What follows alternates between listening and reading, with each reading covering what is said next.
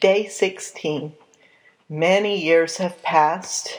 The Israelites have more or less conquered the Promised Land.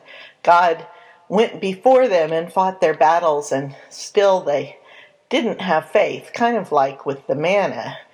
And they didn't always do what the Lord told them to do, and the repercussions ended up not being so great, just exactly like we heard in the story at the very beginning, where the Lord warned Adam and Eve they really didn't want to eat from the tree of the knowledge of good and evil, and they did anyway, and evil entered in. It was kind of like that with the Israelites in the Promised Land. They did a lot of what the Lord said, but they did a lot that the Lord told them not to, and things started to go kind of wrong right about here. It was during this period of time that a woman lived. Her name was Ruth, and she got married, and she had a sister-in-law. The two brothers married two women, and their mom, they all kind of lived in the same village. And everything was going pretty well until there was a famine. And they began to starve to death. Things did not go well at all. Both of the boys died, leaving the three women penniless. They had no way to make a living. They had no kinsmen there to take care of them. And finally, Naomi, who was the mom, said to her daughter-in-law Ruth and to her other daughter-in-law Orpah, you know, girls, we're going to starve to death if we stay here in Moab. We need to go back to Israel. At least we've got kin in Israel who maybe can help us. So they set off down the road, and Naomi said to the girls, listen, you girls don't need to come back to Israel with me. I'm liable to be poor as a church mouse, and you are young and beautiful, and you guys could just stay here in Moab in your home and remarry. And Orpah said, well, I was kind of thinking the same thing. And so Orpah kissed Naomi goodbye and turned back and went back home to Moab. Ruth, however, looked at Naomi and said, Naomi, my heart is with you. Where you are is my home. Wherever you go, I will go. Your people will be my people. Your God will be my God. And so Ruth and Naomi trudged all the way back to Israel. When they arrived at harvest time, and the workers were out in the fields threshing the wheat or barley, I forget what it is, but one of the crops.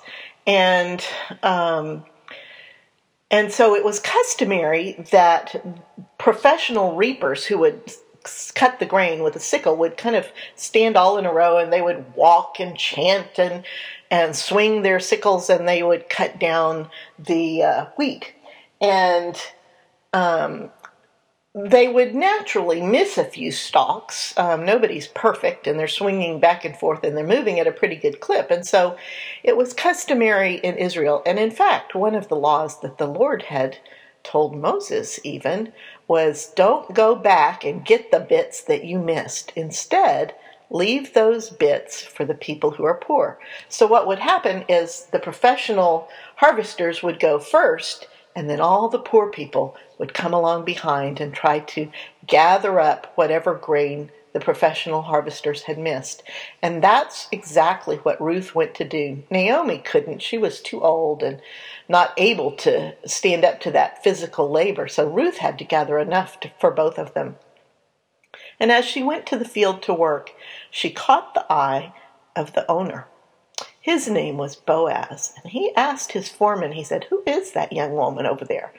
And the foreman said, well, that's Ruth. She's from Moab.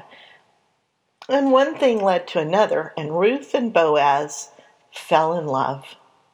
And it turned out when Ruth told Naomi what had happened, Naomi said, oh my goodness, the Lord has his eye on us, because Boaz happens to be one of our kinsmen, and the law here in Israel is that if your husband dies, your kinsman, your closest kinsman, has to marry you and take care of you.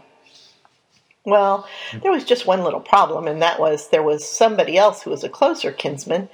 But Boaz went to talk to him and found out that that other guy really didn't want to marry Ruth, and so he was perfectly glad to forfeit his right to marry Ruth, and Boaz was perfectly happy to pick up that right, and so he ended up marrying Ruth, doing both his duty as her kinsman and redeemer, but also loving her and getting the best blessing he could ever want from the Lord. It was a blessing for both of them, and it was a blessing for Naomi, for the mother-in-law. And so the end of the story, though, is what relates to Jesus, because Ruth and Boaz ended up having a son, and that son was the grandfather of King David, who himself was an ancestor of Jesus.